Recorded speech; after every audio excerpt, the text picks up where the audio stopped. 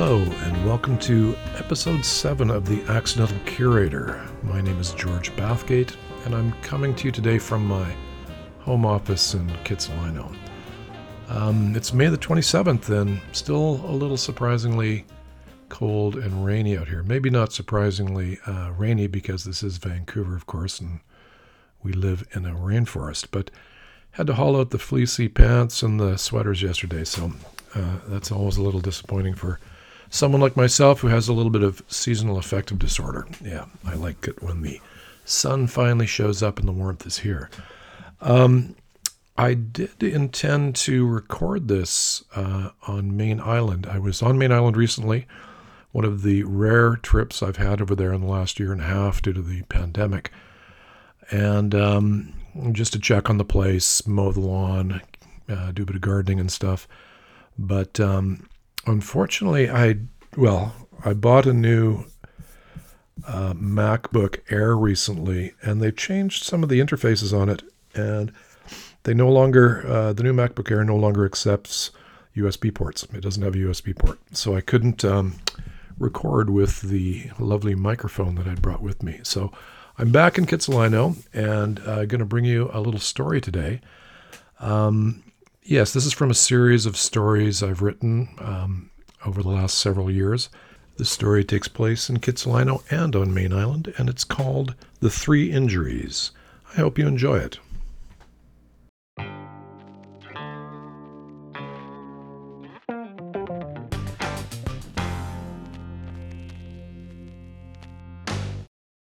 Rule number 1. Just because you have one injury doesn't mean you can't have another. Rule number 2. Just because you have 2 injuries doesn't mean you can't have a third. I know that these are contentious times, but can we all agree at least that holly trees are malevolent and dangerous beasts? From their poisonous red berries to their skin-piercing, needle-festooned leaves, they're a menace for all seasons. They seem to grow incessantly and beyond reason, and if you are one of the unfortunates, like myself, that has 2 of them in his yard, you will inevitably be called upon to tame their unwelcome expansion through pruning. I don't think I'm a particularly accident-prone guy, but those who know me may well agree that I lack a certain amount of caution and forethought. I sometimes take risks, wittingly or unwittingly, and don't always preface my activities through the filter of self-preservation. And I'm not bereft of tools, being quite well equipped for the job of pruning. I've got pruning shears, bypass lopper, saws, head shears, and even an 8-foot pole pruner. And of course, for the task of fighting with my holly tree, heavy leather work gloves. As it turned out, the only thing I was really lacking on this day was safety goggles. Rule number 3. Never try and prune a holly tree without safety goggles. Now, you get where I'm going with this, right? It was Sunday, Father's Day in fact, when I found myself without safety goggles, standing on a chair, stretching to prune branches over my head. Never a good idea. A cautious, safety-oriented person would have, while wearing protective eyewear, switched to a ladder to be able to prune above the falling branches, thus avoiding potential injury. Not I, or should I say, not I. The falling holly branch scraped across my eye on its way to the ground, leaving me with what is known as a corneal abrasion. On a scale of 1 to 10, the pain was about a 7.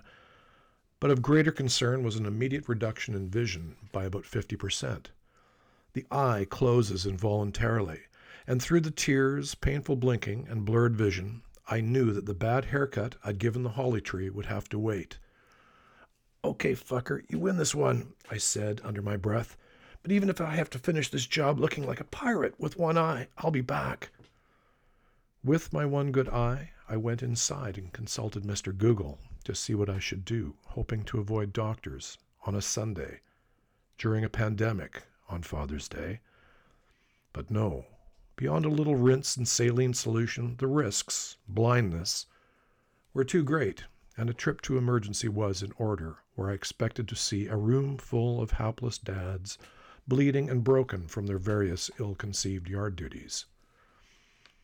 As I was unable to drive, my lovely partner Kathy volunteered to be my ambulance and risk management advisor, reminding me once again of the benefits of precaution. I promised I would heed her good advice. At emergency, it turns out that bleeders, strokes, and organ failures get fast-tracked through emergency room A, whereas those who are just broken and in pain, like myself, get put into emergency room B with its lengthy waits. We are there to endure and build character. After my obligatory 4.5-hour wait, I was able to consult with a specialist who informed me, while looking deep into my eye and my soul, that my injury was not very bad and should slowly heal over the coming weeks. "It's a rather small scratch, Mr. Bathgate. You will be fine. Here are some drops." It's all I really wanted to hear, even though it still felt like my eye had been slashed with a bayonet. The next day, I went and bought safety goggles. Despite my ongoing discomfort, mild pain, blurred vision, and an eye that wouldn't stop blinking and weeping, I needed to get over to Main Island to work on my gallery, which had been shut since October. The yard was an overrun mess of waist-high grass, weed families, and long-neglected California lilac that was in dire need of pruning. I stuffed my safety goggles into my backpack and made my way via public transit to the ferry. My lengthy absence from Maine has allowed my yard flora to run riot, and I have my work cut out for me. This is good, as it gives me focus and a sense of productivity as I self-isolate on Maine. Rule number 4. You can never wear enough protective gear to prevent all possible injuries. The California lilac is a beautiful bush, and the bees love it. I love it, and I love the bees.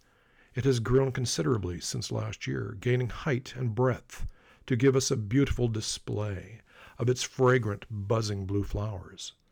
It seems to allow its lower branches to die out, creating a canopy of support for the upper display, and has gained enough width to prevent us from accessing our path into the backyard without ducking. It is this barrier and the tangled mess of dead branches which I have to tackle.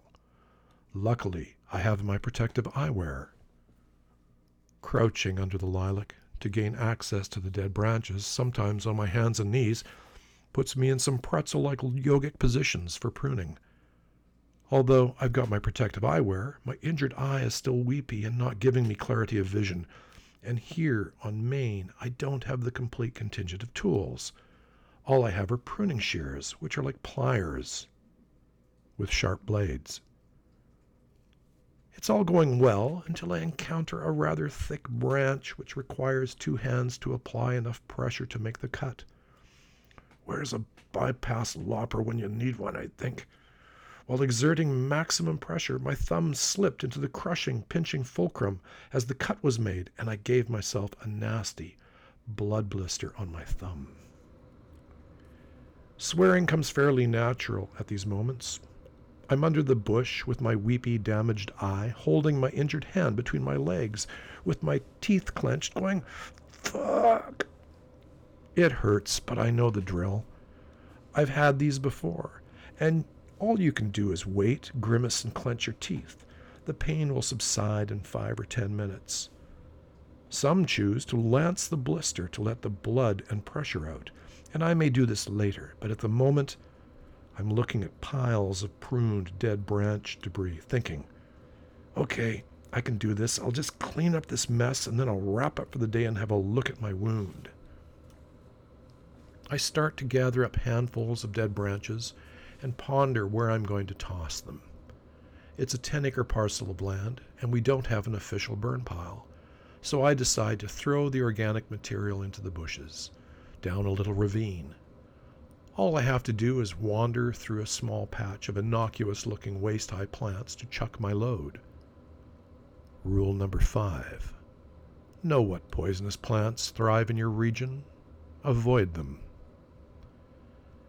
There are two kinds of people in this world, those that recognize stinging nettles and avoid them, and those that don't and suffer accordingly.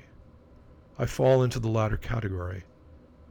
Maybe if I hadn't been wearing shorts and sandals, it wouldn't have been so bad. I'd never had an encounter with stinging nettles before, and it truly is an unforgettable experience. By the time I was 10 feet into the patch, I knew something was seriously wrong.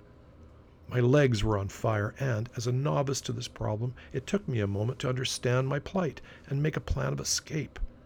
The pain was so great, it dwarfed my earlier injuries, but all I could do was ditch my armload of debris, turn around, and rush back the way I'd come, brushing my bare legs once again through the stinging nettle patch, adding further injury. The stinging nettle is covered with thousands of filaments that pierce the skin of the unwary and inject poisons that result in burning, itching, painful sensations. Hundreds of mosquito-like blisters form on the exposed skin, and even with washing can remain with the victim for up to 18 hours. I felt like I'd just experienced medieval torture with my nasty thumb pinch, followed in such short order with my blistered, burning legs. I was reminded of Ving Rhames, quote, as Marcellus Wallace in Pulp Fiction, to bring pliers and a blowtorch, to deal a rough justice to his hillbilly tormentors. Luckily, I have a sense of humor and was able to sit back with my damaged eye, blistered thumb, and ravaged legs and laugh at myself and unforeseen circumstances.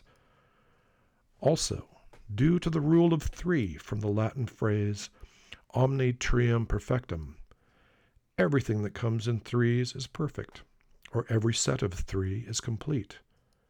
Thus, I'd had my 3 perfect accidents and was now complete. I was safe from further harm.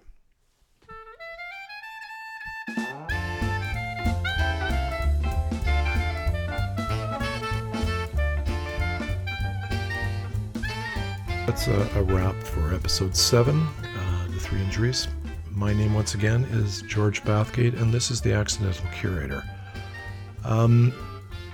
As you may know from previous episodes, I've been kind of fudging around with my schedule, and I don't really have one right now.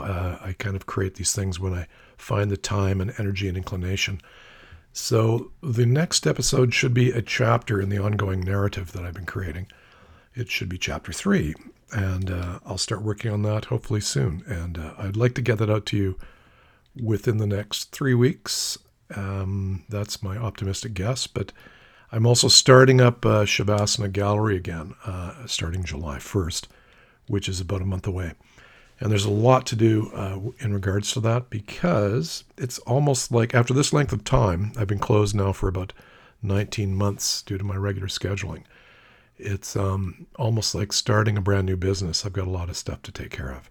So in between all of this, I am going to create these podcasts, and I'll carry on with it because it's rather enjoyable. I'm learning a lot of stuff about GarageBand and the whole process. And some people give me nice feedback, so that's great. Speaking of which, if you are interested in future episodes, you can subscribe to this podcast, whether you're doing it through Podbean or Google Podcasts or iTunes Podcasts. So I hope you're well. I hope the pandemic seems to be winding down. At least in Canada, we're heading in the right direction. We've got good vaccine numbers out there. So I've had my vaccine, and I'm looking forward to getting the second one, and which should hopefully open things up further on Main Island for myself, the citizens there, and for my little business.